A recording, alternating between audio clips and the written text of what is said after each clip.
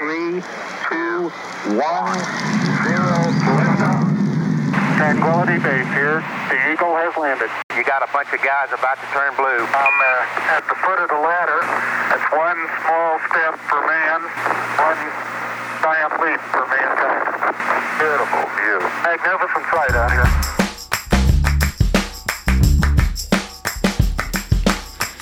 Welcome to Curiosityness, episode 61, the fourth and final part of the moon landing 50th anniversary series that I'm doing. And by I mean me, and I am Travis DeRose, the host of the show that you're listening to. And on this episode, for the fourth part of the moon landing series, I have on Rick Houston. And Rick is the author of Go Flight, The Unsung Heroes of Mission Control.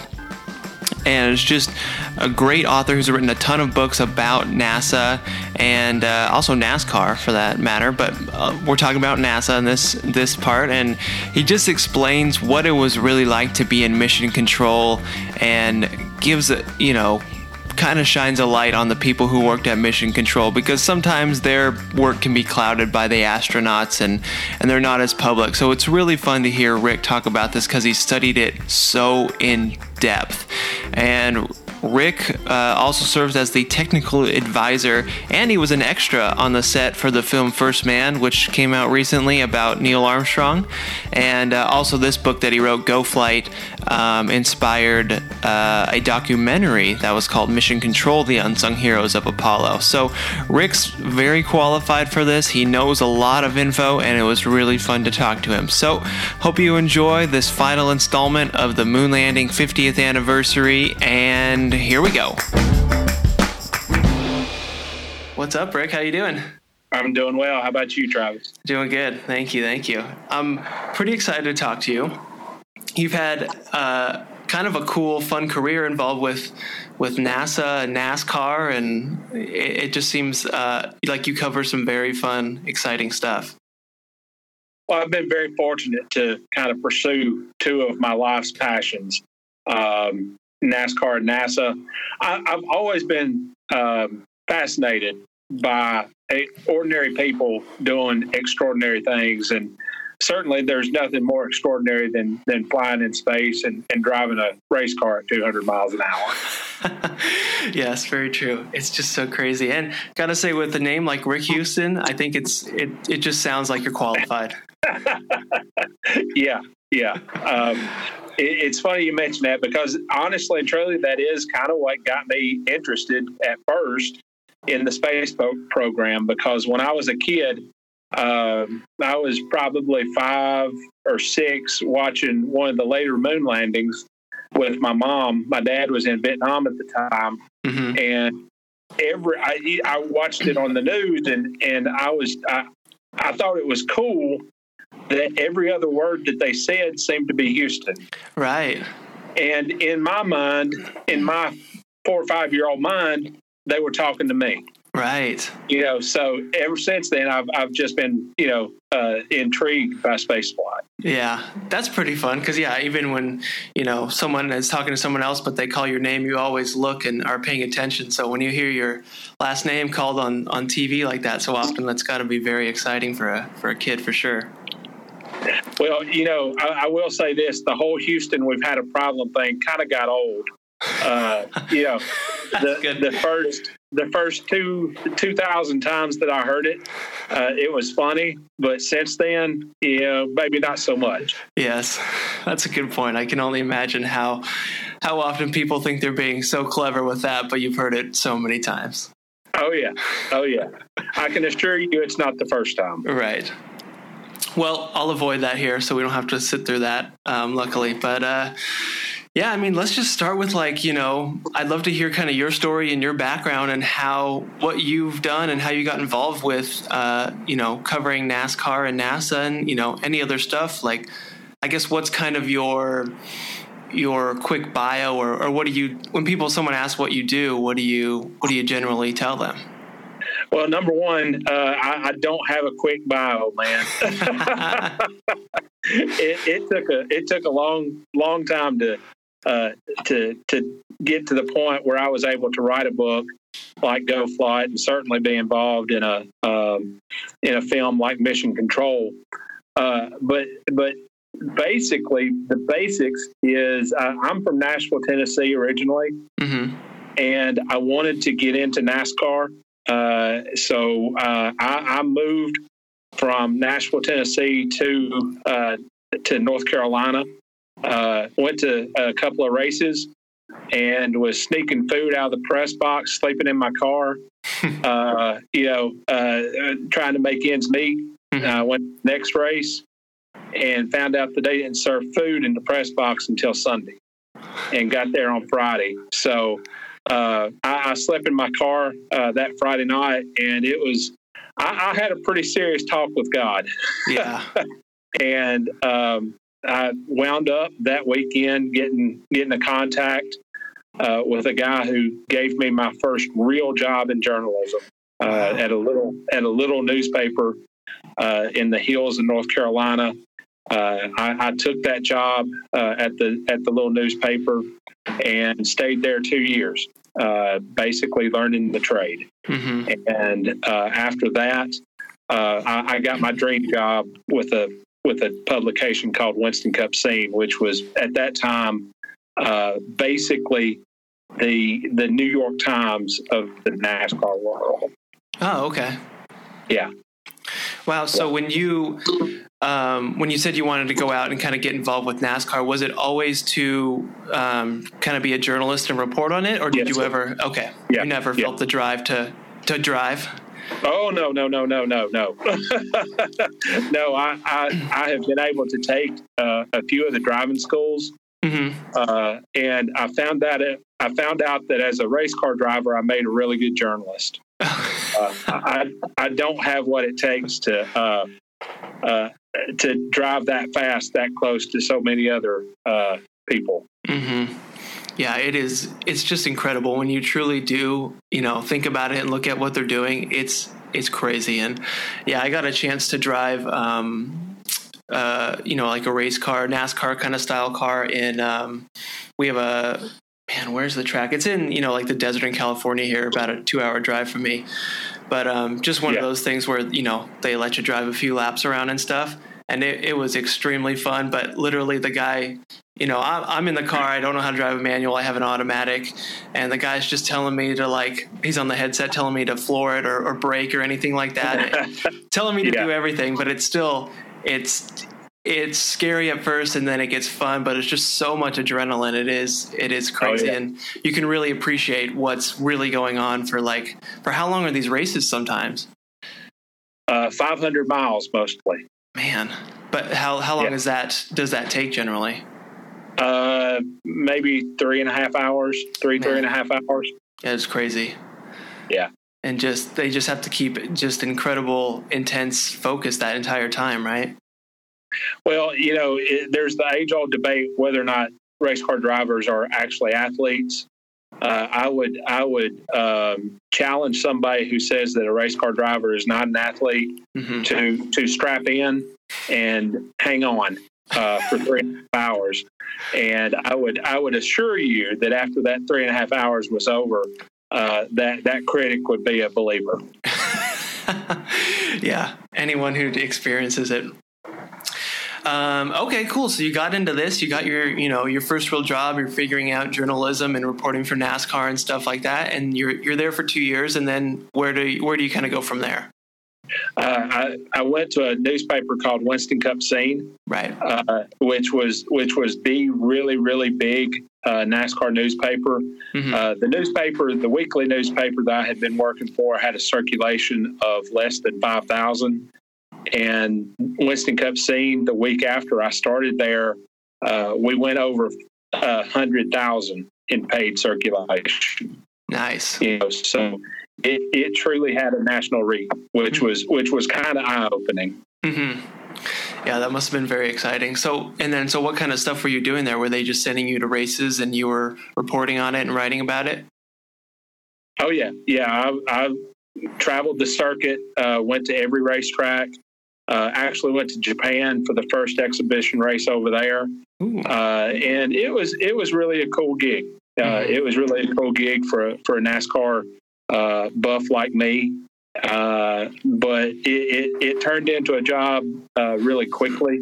I was at the track when Adam Petty lost his life in a crash during practice, and that was a really bad, really dark day. Yeah, man. So, wow. I mean, when you say that it turned into a job quickly, do you mean that it became kind of the novelty wore off and the fun wore off, and it just became something that you were almost forced to do? I don't want to say forced, but it became more serious because that was in May of 2000. In July of 2000, we lost another driver at the very same racetrack. And then in October of that year, a driver in the Truck Series was killed. And then finally, Dale Earnhardt, a 7-time champion, was killed on the last lap of the Daytona 500. Oh my gosh! So that was 4 fatalities in less than a year, and it became everybody was trying to get to the bottom of it. Everybody was trying to come up with all these safety ideas, and it was just a very volatile time in the sport. Wow! Yeah, I can imagine that would just have what kind of shift or change in attitude or any kind of regulations did that have on NASCAR as a whole? Oh, it was huge. It was very huge. And I think that one of the biggest reasons was that Dale Earnhardt himself was very set in his ways, and he had refused to try some of the safety things that went into effect after he lost his life. And since then, NASCAR has mandated the use of the Hans device.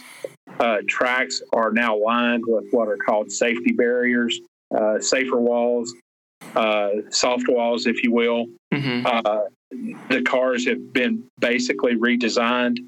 And since that day in Daytona in February of 2001, not a single NASCAR driver has been in a fatal accident. Not a single driver has been killed in NASCAR since that day. Oh my gosh, that's incredible. Oh yeah.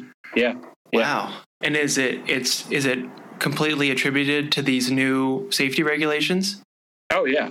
Yeah, I mean it's and I think now we're kind of in a situation where they have a I don't want to say a false sense of security, but now I think a lot of the drivers think that they're 10 foot tall and bulletproof, and don't mind running into another driver because their cars are. They think that their cars are completely safe, and the sport still is very dangerous. Right. Yeah, that's a good point. How I could see how that kind of mindset would come about, where it's been, almost 20 years now without a fatality. Yeah. So you could see how drivers would start to push the limit more and more. And hopefully, unfortunately, it doesn't lead to we don't need another, fatality to wake these people up again. But wow. Well, I hope not too. Yeah. So since that happened, are the cars relatively the same, like performance wise, or are they getting faster or anything like that? Well, no, they're basically, since Dale Earnhardt's accident, the cars have been completely redesigned. Oh, okay. And they almost don't appear to even be anywhere near what they were on that day. Okay. They're very sleek.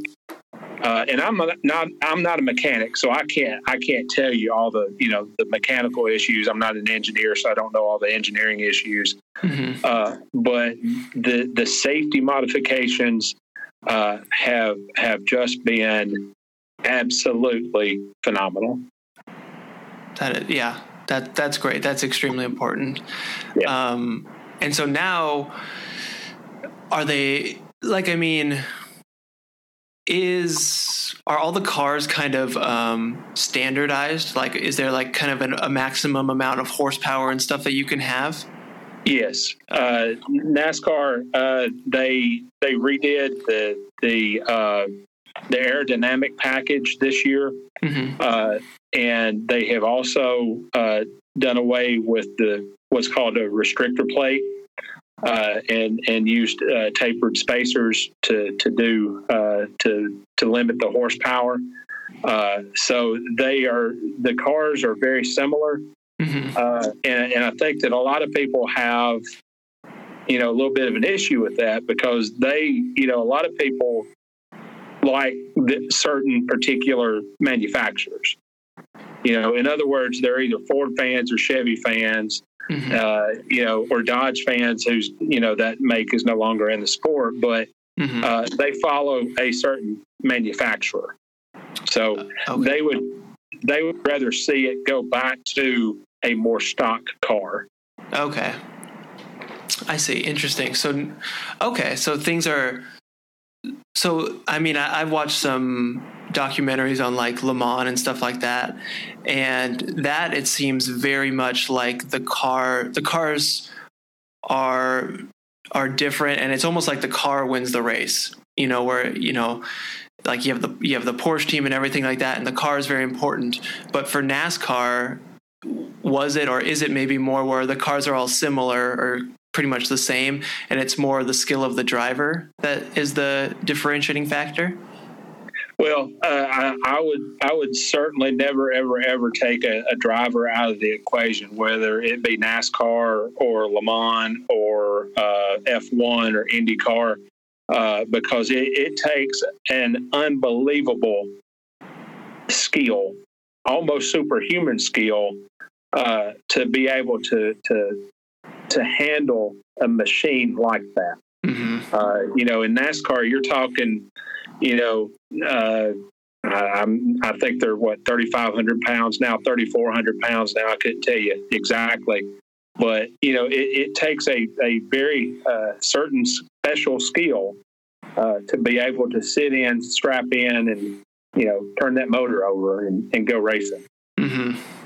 Yeah, man, it's something I kind of want to. I don't obviously want to be a competitive racer, but I would love to get into more, going to a local track or something like that, and just in trying some racing. It seems very fun because, we have like K1 Speed or go-kart and stuff like that, which is extremely fun. So I would love to get into some like recreational stuff and really learn, how to follow the correct race line and all that stuff. It seems like a fun recreational thing to get into. Yeah. If and when you do that, you better make sure to have a whole lot of money, because they say there's a saying in NASCAR that the greatest way to make a small fortune in racing is to start out with a really big one. Yeah, that's encouraging. That's fun. Yeah. So even at the local level, you're talking thousands of dollars. Okay. Maybe I'll keep on my go-karting for now. That satisfies it enough. Yeah. Yeah. Stick with your podcasting career. Yes. Yeah. This is good too. Okay. Cool. Thanks for sharing it. That was. I've always been interested in that stuff, so that's very cool. So when did you're covering NASCAR and stuff? When did kind of NASA come into the equation? My interest in space flight was kind of rekindled in 1995 when the movie Apollo 13 came out. And then 3 years after that, John Glenn, who was one of the original Mercury astronauts, he flew board the space shuttle, and of course there was a lot of news coverage about that. Mm-hmm. So from that point on, I had kind of a dual obsession. I was covering NASCAR. I was living in the NASCAR world, but I also was very, very passionate about human spaceflight. I'm not the kind of person who can just have an interest in something. It's not enough for me to be able to read a book about a subject, put it down, and that be it. When I get really interested in something, I dive in head first. And, so I had to learn everything that I could about spaceflight, watched all the documentaries, read all the books, talked to all the people, all that kind of thing. So it wound up that I got out of NASCAR in 2004. Okay. And needed a job. Mm-hmm. And just so happened to be able to start freelance writing. Okay. And one of the message boards that I was on a lot, in the space community and the NASA community, an author, a book editor, posted on that message board that he needed writers to fill out a book that that his publisher had planned mm-hmm. about the Apollo moon landings. Oh, okay. And of course, I was interested. Yeah. So I sent him a message, and basically, I and maybe one other person that responded were actually professional writers. Several of the other people who responded were basically space fans mm-hmm. With some knowledge and the same kind of passion that I had. So I was assigned the chapter on Apollo 11, which was the first moon landing. Mm-hmm. I didn't really want to take it, to be honest with you, because that was a story that had been told so many other times, millions and millions of other times. So, in my mind, what was I going to be able to add that was new, right, and interesting to the reader? But the editor kind of talked to me and asked me to take it, and I wound up. It was actually kind of neat. I wound up taking the angle of the worldwide attention that was paid to the flight of Apollo 11. So I interviewed people from around the world, literally. Mm-hmm.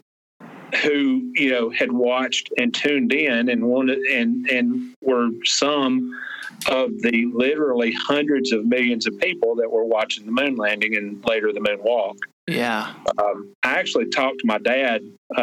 My family, mom, dad, and I were actually living in Japan at the time of Apollo 11 because he was in the Army, and so I interviewed him about being in Japan and the reaction over there, and Travis, that was actually 3 weeks to the day before he passed away. Oh wow! So, yeah, he had cancer, had lung cancer, and so that's a very special interview. Yeah, that I have. And it was actually kind of neat because when I got done with my questions about Apollo 11, I just kept recording mm-hmm. and with. Asking questions about, all the family stories that I had heard him tell. So, I got all that. And that's pretty cool. Yeah, that is very cool. That's something I want to do with my family too. And something I think everybody should do, to just sit down and just ask all the questions that you've always wanted to ask that, just may have never come up before, just to kind of take that time and opportunity to learn all that stuff and record it so other people can listen to it too. Your descendants can all have that stuff. So that's very cool that you got to do that. Don't put it off. Yeah, don't put it off. Exactly. Don't put it off. Mm-hmm. Wow. Okay. And then so this you're writing this book and everything. That I love that angle of kind of talking to folks who got to experience it. And so what was kind of the what was everybody in Japan watching the footage of it too, and everybody was excited?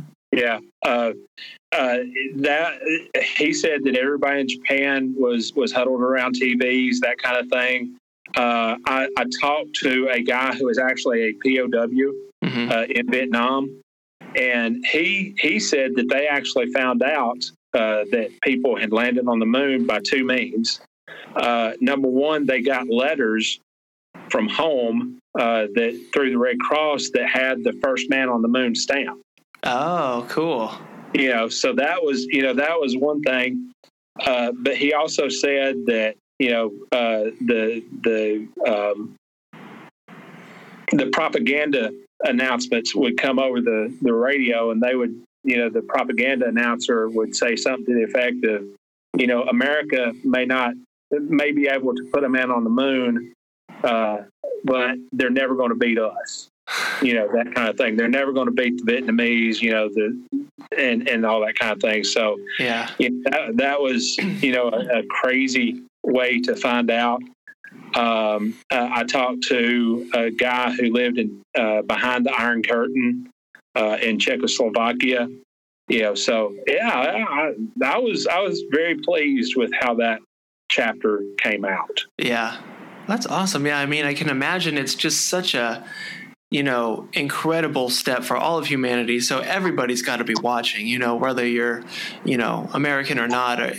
But then also to feel that, to be an American and be watching in America, to feel that, kind of sense of pride and to be proud of your country and everything must just be incredible. Yeah. Yeah. And I think you're exactly right there. And there are always going to be critics, because the war in Vietnam was going on at that time. Mm-hmm.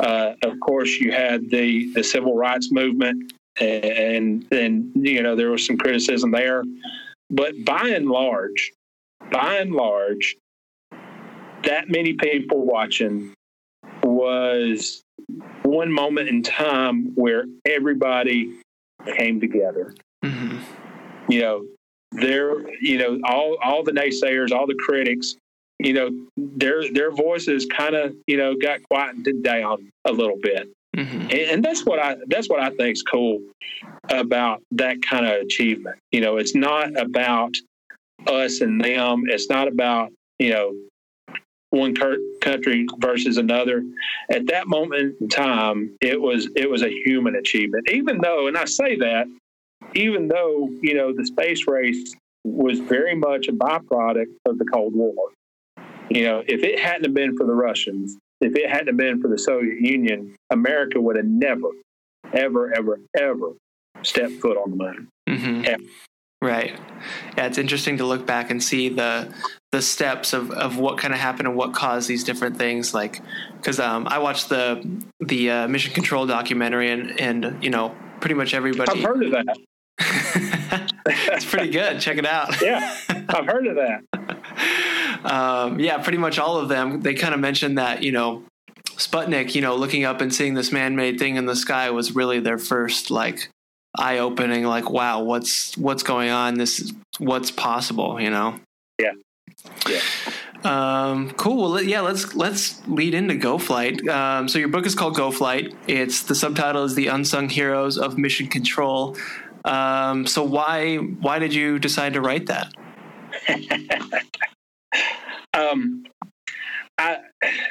The book, the chapter on the moon landings, led into a contract about a book on the space shuttle program. Mm-hmm.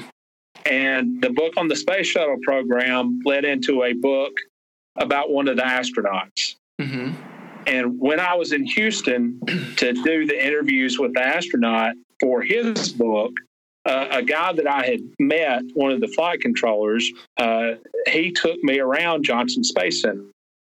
Took me on a tour. Mm-hmm. And he took me to the robotics laboratory, and I got to shake hands with Robonaut, and that was cool, and then he took me to the neutral buoyancy laboratory, which is the big swimming pool where the astronauts, do their training for the spacewalks. Mm-hmm. But he wouldn't let me go for a swim, so it wasn't, it was cool to see, but right. But Travis, then he took me to the Apollo era mission control room. Mm-hmm. And I cannot begin to tell you the feeling that just struck me between the eyes as soon as I stepped foot in the room. Huh. And I mean, I'm a history buff in general. Mm-hmm. So I have experienced that sense of history in Gettysburg. I have experienced that kind of feeling in Antietam and Dealey Plaza, where Kennedy was assassinated. Mm-hmm. And I walked into that room and I was just hammered with this sense of history. Huh. Because when Neil Armstrong said, "Houston Tranquility Base here, the Eagle has landed," he was talking to that room. Yeah. You know, when the crew of Apollo 13 announced, Houston, we've had a problem, they were talking to that room and they were looking for help. Yep. From that room. You know, the last words that the crew of Challenger ever spoke to Earth were spoken to that room. Yeah. You know, so that is history. And I'm not ashamed to say it, and I've said it many times. I had tears come to my eyes. Yeah. You know, because I literally did not feel worthy to be standing there.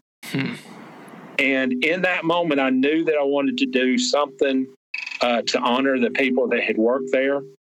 But if I'd actually written a book for every book idea that I'd ever had, you know, it would fill up 10 libraries. Right.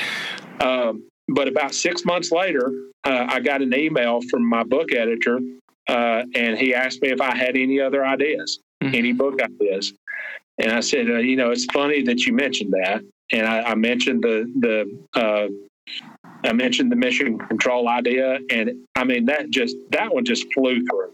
Yeah. It just sailed through because it was just such a no-brainer that we do something on them. Yeah. No, very cool. That's awesome to hear that story that you know, maybe didn't have this on your mind at all really, and got to go there and that you just experienced that and felt that so much, and that led to a book to tell the story of what it was like to be in mission control. So that's very cool. Yeah. Well, I mean, let's get into kind of what mission control is like. So, I mean, how did mission control kind of come about? Because they didn't have what it was now, like with, you know, everybody sitting in the one room facing the same way and everything initially, right? It was that kind of came about after a few missions. No, it was pretty much a kind of like that from the very beginning in Mercury, but it basically came about due to the just absolute sheer brilliance and genius of Chris Kraft. He is the creator of mission control, the concept, the layout, so on and so forth. But it was under his tutelage that room came together. You know, so the room in Florida was very basic. It was, you know, it had I would have loved to have experienced mission control at that time, because, you know, all the knobs were, you know, they would click when they turned and everything like that. Yeah. You know, there was actually a display at the front of the room where they tracked the spacecraft, and it was actually pulled by basically by pulleys. Wow. You know, and it would move across from left to right, and then as it went on around orbit, that icon was somehow pulled to the top of the screen, pulled back to the right, pulled back to the left, dropped back down, and started tracking again. Oh my gosh. Yeah. And that is the system that put America's first person in space. Yeah. So think about that for a second. Right. It's just incredible to see, you know, because there was a moment when I think Chris Kraft mentioned in the documentary how he's like, well, this is what we need. We need some computers. And it's like, people were almost like, well, what's a computer? You know? Yeah. And it's just like amazing the technology that they were working with. And, you know, everyone always says whatever the thing of like the technology they used, the computer they used to put the man on the moon was, you know, 1/100th of whatever your phone is or whatever like that. But it's true. And so it must be very cool to see all that stuff and hear the clicking knobs, and it's very fun. Yeah. Yeah. Well, I think the thing that really gets me is the people who put all this together, because Ed Fendell made the comment, you know, many times he says that there was no textbook on how to learn to be a flight controller. Yeah. They wrote that textbook themselves. Yeah. And it was trial by fire, trial and error. Yeah. And the simulations, not everybody who was hired to be a flight controller actually got to work a mission, because the simulations weeded them out very quickly. Yeah. As much as I have lived in that universe the last several years, and have written about that universe in the last several years, I know just enough to know that I could never be a flight controller myself. Mm-hmm. I don't have that ability to think on my feet that quickly. That's why I'm a writer, because I have to think about the message that I'm trying to get across. Yeah. And they simply didn't have that kind of time. No.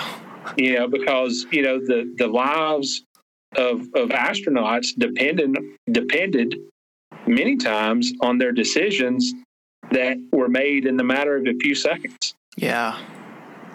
So that's a lot of pressure.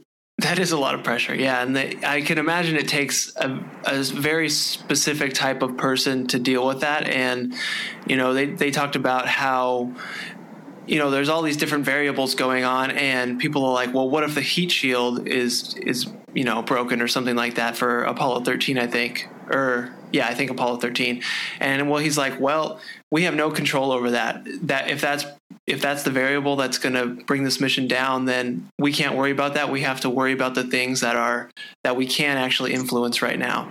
So it's just it's very interesting to see their thought process and how they are like able to be efficient in the things that they think about, even though something they may totally not even think about could take everything down. But it's just, I find it very very fascinating to see them work through that whole process. Oh yeah. When I think of a flight controller making a call in the heat of the moment by the seat of his pants, I really think about John Aaron and the launch of Apollo 12. And I don't know if you're familiar with that story, but 36 seconds after they left the launch pad in Florida, they were struck by lightning. Mm-hmm. A few seconds after that, they were struck by lightning again, which just threw all their platforms offline, all their electrical platforms offline. And in mission control, all they were hearing in their headsets was Pete Conrad, the commander of the mission, reading off this great big long list of malfunctions and warning lights that they were seeing in the cabin. And simulations, 2 or 3 malfunctions at one time would be excessive and would probably be cause for the test conductor to have a pretty stern lecture, in training. But here Pete Conrad was, and he was reading off a list of 7-8 things, 10, 12 things. So, and basically nobody knew what to do, but John Aaron looked at his screen and he saw the data, kind of scrambled up. And he thought to himself, I've seen that before. I saw it back about a year ago, and I think that's what it is. And he called his back room to try to confirm it. And his back room guy, who is actually one of his best friends, said, I think so, I'm not sure. And before, Jim Kelly got that out of his mouth, John Aaron was on the line to the flight director, Jerry Griffin, saying, okay, tell him to try SCE to AUX. Yeah. And Jerry Griffin had never heard of that. He had never heard of that command. Mm-hmm. They talked to Jerry Griffin told the Capcom Jerry Carr, FCE to AUX. No, SCE to AUX. Right. He didn't know what to tell him. Yeah. And so that message went up to the spacecraft.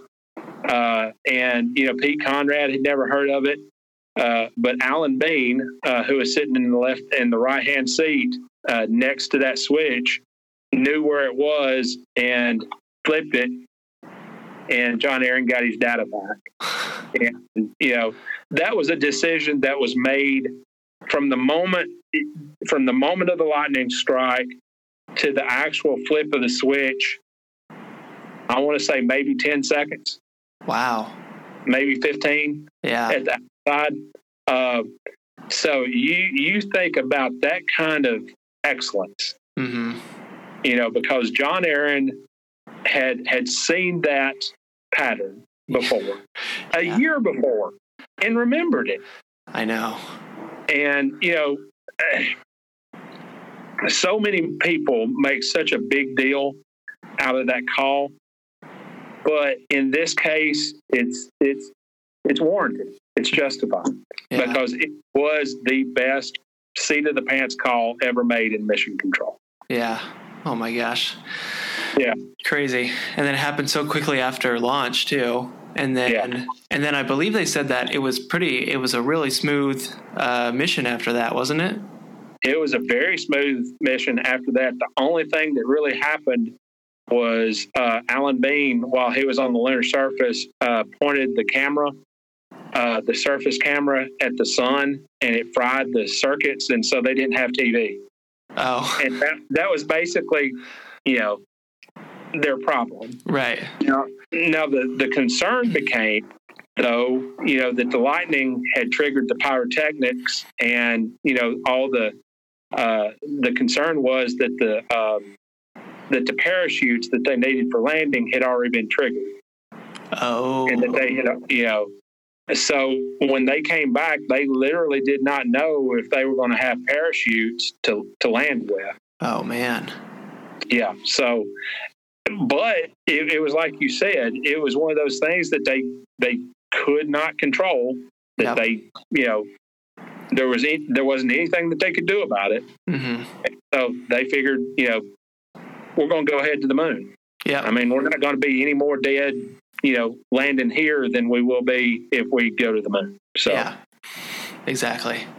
Yeah. Man, and it's the almost like juxtaposition of being, you're in mission control, you're on land, the whole room is safe, but they're so responsible for the lives of, these 2 or 3 men that are up in that ship, and just the amount of stress and everything that goes on in that room. It just is incredible to see. Yeah. Well, mission rule number 1 is crew safety. Mm-hmm. You get the crew back. Yeah. You do whatever you have to do. And that was a very, very serious undertaking. Mm-hmm. And they accepted that. Yeah. And they lived it. Was that because they talked about how the fire during the test had such a big, it kind of had a big shift and change to the entire way they operated. Was like the crew safety being number 1, was that there before that fire, or was that kind of a result of that? Yes. Crew safety had always been number 1. Right. But at the time of the Apollo 1 fire, there was also this very strong push to get people to the moon. Mm-hmm. And, maybe they kind of let that fall by the wayside, crew safety fall by the wayside in the rush to get to the moon. And they had made everything work during Mercury. They had made everything work during Gemini. They had very serious problems during both programs. You had Gemini 8 spinning out of control, and they had that problem had managed to be fixed and not lose the crew. So maybe they became a little lax when it came to crew safety, and were in way too big a rush to get to the moon. I see. Yeah. Similar to the NASCAR stuff where, there was 4 fatalities in 1 year. It's just like, unfortunately, you just kind of need a big wake-up call like that for everybody to really see the stakes and what's on the line again. Exactly. Exactly. And I had never made that connection before, but you're exactly right. The situations were very similar. Yeah. You know, before the year 2000, you know, the sport had been, you know, relatively safe for a few years. There had been a couple of fatalities in 1994 over the course of 2 or 3 days. Mm-hmm. In February 1994, there had been a couple of incidents where drivers lost their lives. But, you know, when you see an accident in which a driver or a car flips, you know, 10, 15 times, and, you know, the driver maybe doesn't walk away, but, you know, races the next week, Mm-hmm. you get kind of lax when it comes to safety. Yeah. You know, that driver survived, so the next driver is going to survive, and that wasn't the case. Yeah. Man. So what was it kind of like talking to, and like, I mean, when you got to talk to the people that were actually in mission control and kind of lived it, did they sort of seem to have I'm sure they were very, you know, proud and nostalgic of the time and everything, but there was one moment I noticed in the documentary where I forget who it was, but he basically said if he could go back and do it all again, he wouldn't, just because he missed so much time with his family. That's Bob Carlton. Bob Carlton. And it's funny, but by and large, every single person that I talked to, if you met them on the street, you would never ever know that they once had this extraordinary job. They would basically be the grandpa in the grandstands watching these kids play basketball or baseball. You know, they're just ordinary people. But they had these extraordinary stories. Mm-hmm. You mentioned the story that Bob Carlton told. Bob Carlton dropped out of school in the 9th grade, and he joined the Air Force, took an aptitude test, got a degree, and eventually went to Auburn University and got a degree in engineering. And to talk to Bob has this awesome Alabama accent. Yeah. I mean, he just talks like a good old country boy. And if I can say that somebody else has a Southern accent, you know it's pretty thick. Right. But Bob went from being a 9th grade dropout to being in charge of Eagle's fuel supply as they landed on the moon. Mm-hmm. In the last minute or two of that landing phase, Bob was the only one who was allowed to talk on the flight loop. Wow. Because, you know, he had a stopwatch, and, you know, they were within 60 seconds mm-hmm. of running out of fuel. So he called 60 seconds. And then he called standby for 30 seconds. Oh. 30 seconds. And, you know, when Eagle landed, he said that he was showing 18 seconds of fuel left. Whew. You know, and I love to tell this story. And this is what it means to be a flight controller, who at home was just this ordinary guy. Uh-huh. He meant, you know, to save this stopwatch for history. Uh-huh. You know, because he was, you know, really and truly making history with it, and he meant to, you know, show it at 18 seconds forever. Well, his daughter got hold of it and timed her baton routine. Oh my gosh! While she was in high school with his stopwatch. You know, yeah. Bob says that he would not have done it again because it had too big of an impact on his family. But his 3 daughters, who are in their own rights just extraordinary people themselves. They insist that after 1969, when Apollo 11 landed, he was daddy again. He was the best daddy that he could have ever been, and they almost cringe when he says that on the film, because they feel that he's too hard on himself. Oh, okay. Yeah. Well, yeah, that's good. That's nice to hear that his daughters are supportive like that and are able to say that he's too tough on himself. Yeah.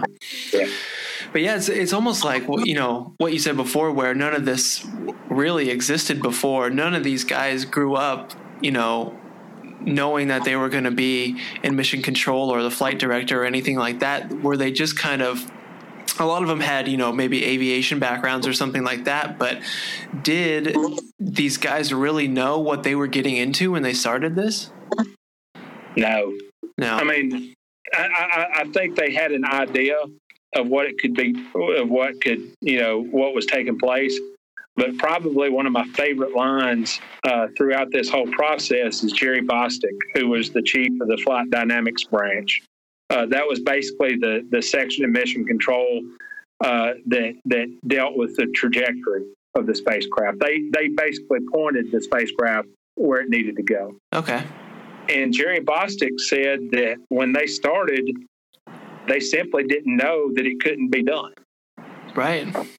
And you think about that for a second. It really kind of leans on you a little bit, because if they had thought, well, we're just in this collecting a paycheck until they cancel the program, yeah, it would have probably likely never went anywhere. Mm-hmm. But when they went to work, they were in it for real. Yeah, they were the real deal with a clear and concise goal, with a set deadline. Yeah, and they were going to get it done. So, yeah. Yeah, it's interesting how your mindset makes such a difference on if you truly think you can do it or can't, and how it subconsciously, I think, motivates every decision you make. Where, there's so many examples, but like the 4-minute mile, where it was like, impossible for someone to break the 4-minute mile, but now it happens all the time because I don't know who the first guy was, but it was broken, so it's possible now. So let's do it. Yeah, it's interesting to see that kind of stuff. So that is cool. Where they were never told that it can't be done, so they made it happen. Yes, sir. Yeah, absolutely. So cool. I love this stuff. And it was fun to see them talk about their splashdown parties too. And their celebration, they're just regular guys. They would all go, they'd have a lot of beer and stuff and celebrate what they had accomplished. Yeah. I don't know that I could have hung at one of those parties. Oh, wow. I'm a nice Sunday school teacher. And, I don't believe that some of those splashdowns, I don't believe that I could have survived some of those splashdown parties. Oh my gosh, that's fun. Yeah. And they would talk about how, you're watching the footage from Apollo 11 when they finally land on the moon, and everybody in the back room is applauding and celebrating. I'm sure the whole world's excited, but in mission control, they still have a lot to worry about. They can't break and lose focus and celebrate. They still have to worry, is the module going to tip over or anything like that? Yeah. So, there's a lot to it. They can't just always focused, That's another awesome Bob Carlton story. When Eagle landed, when it settled down in the Sea of Tranquility, of course there was that celebration, in the viewing room. Mm-hmm. But on Bob's console audio, you can hear that ruckus in the background. But Bob, the entire time, never breaks character. He mm-hmm. never breaks out of flight controller mode. Mm-hmm. The whole time, he's telling these backroom people, watch the bird. Mm-hmm. And he's, of course, talking about eagle. Yeah. The whole time, one of his backroom support people, made some kind of wow comment, like that. But, Bob was settle down. Yeah. We got to make sure that the bird's okay, Mm-hmm. and just hearing him tell that story was just awesome. Yeah. And then they would eventually have, after things seemed okay, they would have their celebration in Mission Control with, there was like 3 steps to it, wasn't it? Where they would all have a cigar or something like that. Yeah. Yeah. I think the first step, was when they saw the parachutes. The second step was when they got plucked out of the water, I think. And I'm just doing this from memory. This may not be exact, but I know that the final step was when the astronauts' feet hit the deck of the carrier. Right. That was the moment when for Mission Control they could really cut loose and celebrate. Because that's when they were back home. Because while they were still in the water, that spacecraft could sink, and it did on one occasion. Oh my gosh! Thankfully, not with the astronauts still inside, but it sank in the Atlantic Ocean, and it took them. That flight was 1961, and it took them until 1999 to recover the spacecraft. Oh wow! Yeah, because it was in water deeper than the Titanic. Oh my gosh! Yeah. So, but yeah, hitting the feet, hitting the carrier deck was the final stage. Yeah, and then they could the responsibility for the astronauts was now on the captain or of the carrier now, right? Correct. Yeah. Yeah, that is it's fun to see the culture and stuff, and how, they talk about, during those 2 days of Apollo 13 where, they're trying to figure everything out. Everybody just rushed in and no one showered or put deodorant on or brushed their teeth. And it just was a big stank in that room and everybody's smoking. It's stuff you don't think about, but I think it really adds to the story and to kind of put yourself in there to feel what they were experiencing, Yeah. Well, it was actually closer to 4 days. Oh, was it? Wow. Yeah, that was the accident took place Monday night, and Odyssey didn't settle down into the Pacific Ocean until Friday. Okay. Yeah. So, and that was probably the best example of teamwork that was ever exhibited in Mission Control, because no one person, no matter what any movie might maybe kind of sort of lead you to believe, and I'm not going to get into that whole thing, but no one person was responsible. You there? Yep, I'm here. Okay, our lights just flickered again. I'm sorry. Oh, no worries. But no one person was responsible for the safe return of that crew. That was, the flight dynamics people. They had to determine the trajectory of the spacecraft.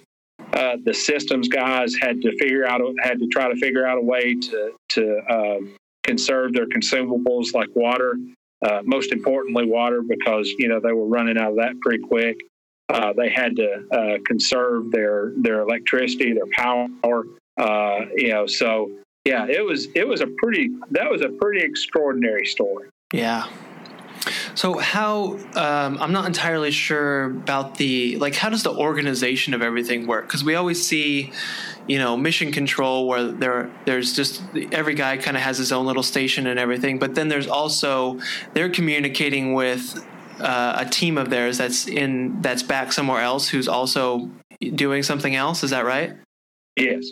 Okay. Yeah.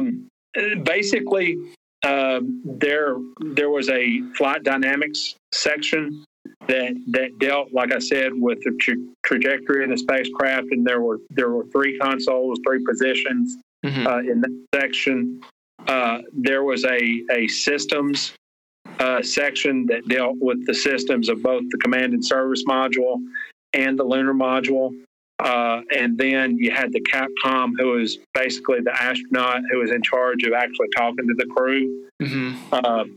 And each of those sections, the flight dynamics and the systems guys, each person that sat in the front room was connected to a back room called the staff support room. Okay. And they had very specialized people who maybe had a broader view of everything that was going on. They were kind of the Google of the time. They could put their fingers on the information that they needed, and it was up to the person in the front room to sift through that information and figure out what the best thing to do was. Okay. I see. That makes sense. So it was kind of a pyramid. It was kind of a pyramid of knowledge, basically. Right. Okay. Yeah, and I thought that I never really realized that about the Capcom who was essentially the one person who would communicate with the astronauts, right? Yes. And they were an astronaut themselves who trained with the astronauts up there, so they would be familiar with exactly the stuff that the astronauts up in the ship were familiar with, and the exact lingo and jargon and everything. Yes, exactly. Okay. Yeah. That's so genius. I never knew that, but it makes total sense. Well, it's kind of funny, the things that they thought of. Yeah. That needed to be done, and that was just, the Capcom being a fellow astronaut who spoke the same language was just one of the details that needed to come together to make this all happen. Yeah, they just had so much foresight for things like that. It's just amazing to think through every little potential bottleneck like that, which it's pretty cool to see. Yeah. So what is, when we saw like the footage of the from the documentary, it looked like there's kind of the old mission control center where they still kind of have the same maybe older computers and stuff, but then is there a newer one that they had built with newer screen? Okay. Yeah. The one that you're referring to, the older one, that was it wasn't Kennedy Space Center then, I don't think, but that was at Cape Canaveral. That was in Florida, because the launch pad and control room during Mercury was in Florida. Okay. The new mission control room in Houston went into effect the first flight of the Gemini program. I think what happened was the first flight of the Gemini program was actually controlled out of Florida, but Houston had backup capabilities. They were basically just monitoring the test and making sure all the equipment was working correctly. Okay. And then Gemini 4, Houston took over for good. Okay, I see.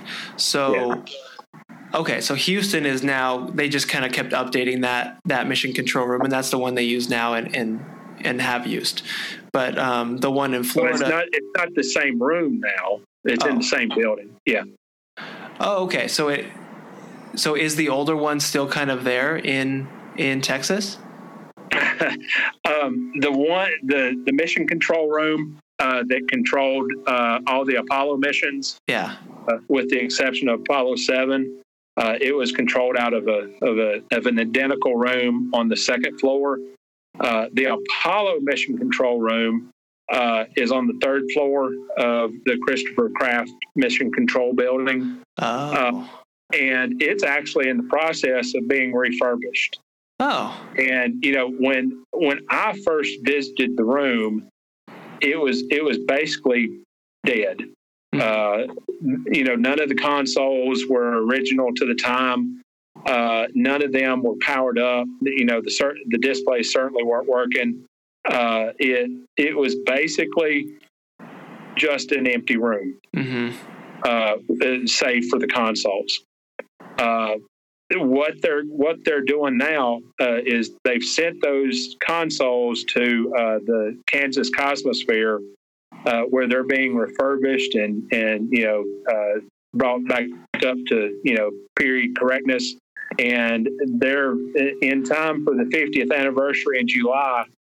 They're going to have that mission control room set back up exactly like it was on that day. Oh my gosh. And I can't wait to see it because, like I said, every time I've ever visited that room, it was, just basically, kind of dead. Mm-hmm. And I did get the chance to be a consultant and extra on the set of the First Man movie that was just released, a few months ago about Neil Armstrong, right? Ryan Gosling, and all that kind of thing. And I got to be an extra and a consultant on the mission control set. And when I went there, it was just, I can't begin to tell you how cool an experience it was when I stepped foot onto the set, mm-hmm. because it was very accurate. Yeah. They had papers and they had notebooks and they had ashtrays and they had food, and all the consoles were powered up and all the displays at the front of them were powered up. And it was kind of a cool situation. Mm-hmm. It was very cool to see that room, a representation of that room alive. Yeah.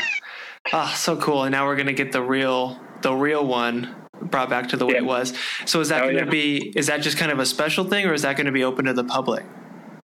They're not going to be able to go in the room. Mm-hmm. And that's probably one of the issues that had kind of taken place before. People just kind of flopped down in the seats, and, I've actually seen, papers that people, trash that people had stuck up under the plastic. Oh my gosh. And just treated the place with disrespect. Yeah. Not everybody has the respect for history that I did that first time that I walked in. To a bunch of school kids, many times it's just another stop on a field trip. But most are not going to be allowed into the actual room, but they'll be able to go into the viewing room right behind. Okay. Cool. Yeah, that sounds awesome. I want to definitely check that out. Sounds really cool. Oh yeah, it'll be extraordinary. Man, well, Rick, this was so fun talking to you. I love this stuff. It's so interesting, and with the 50th anniversary coming up, it's great. So what's next for you? Do you have anything else planned, or what are you working on now? Well, I'm kind of dipping my toes back into the NASCAR world. I've got a NASCAR history podcast that I truly love doing.